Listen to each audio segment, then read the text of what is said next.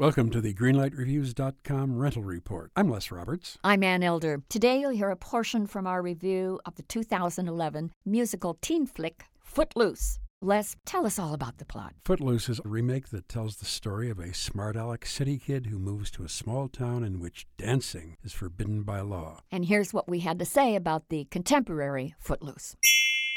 Why did anyone in Hollywood think that a crummy, lame, stupid version of an originally rather fluffy movie called Footloose would make any sense to contemporary audiences? I thought the cast was mostly ineffectual, and I didn't think there was much to recommend this version whatsoever. I thought it had two left feet almost all the way through. Okay, the two things that bothered me the most about this film was the way the dance sequences were directed. The acting goes from mediocre to woeful, and all the people who are playing high school kids in this film look to be about 30 years old. Well, they look certainly in their 20s. Yes. This movie just was nauseating on every single level. I just thought it was so amateurish. For me, I'm just going to have to say Footloose gets a red light. It's boring, and it's not very well done, so I am also giving it a red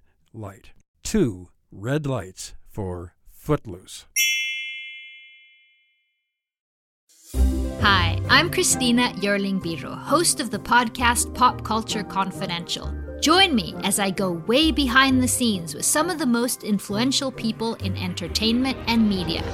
Hear actors such as Succession's Brian Cox talk about his favorite characters to play. There always has to be a mystery. The audience have to be in a situation where they want to know what's going on. Meet studio execs like Pixar chief Pete Docter and learn his secret on how he makes us cry. Emotion is our first language. And so many others who are defining popular culture, from Obama speechwriter David Litt to Top Chef host Padma Lakshmi. We don't often think about food politically, or we don't want to, but it really is.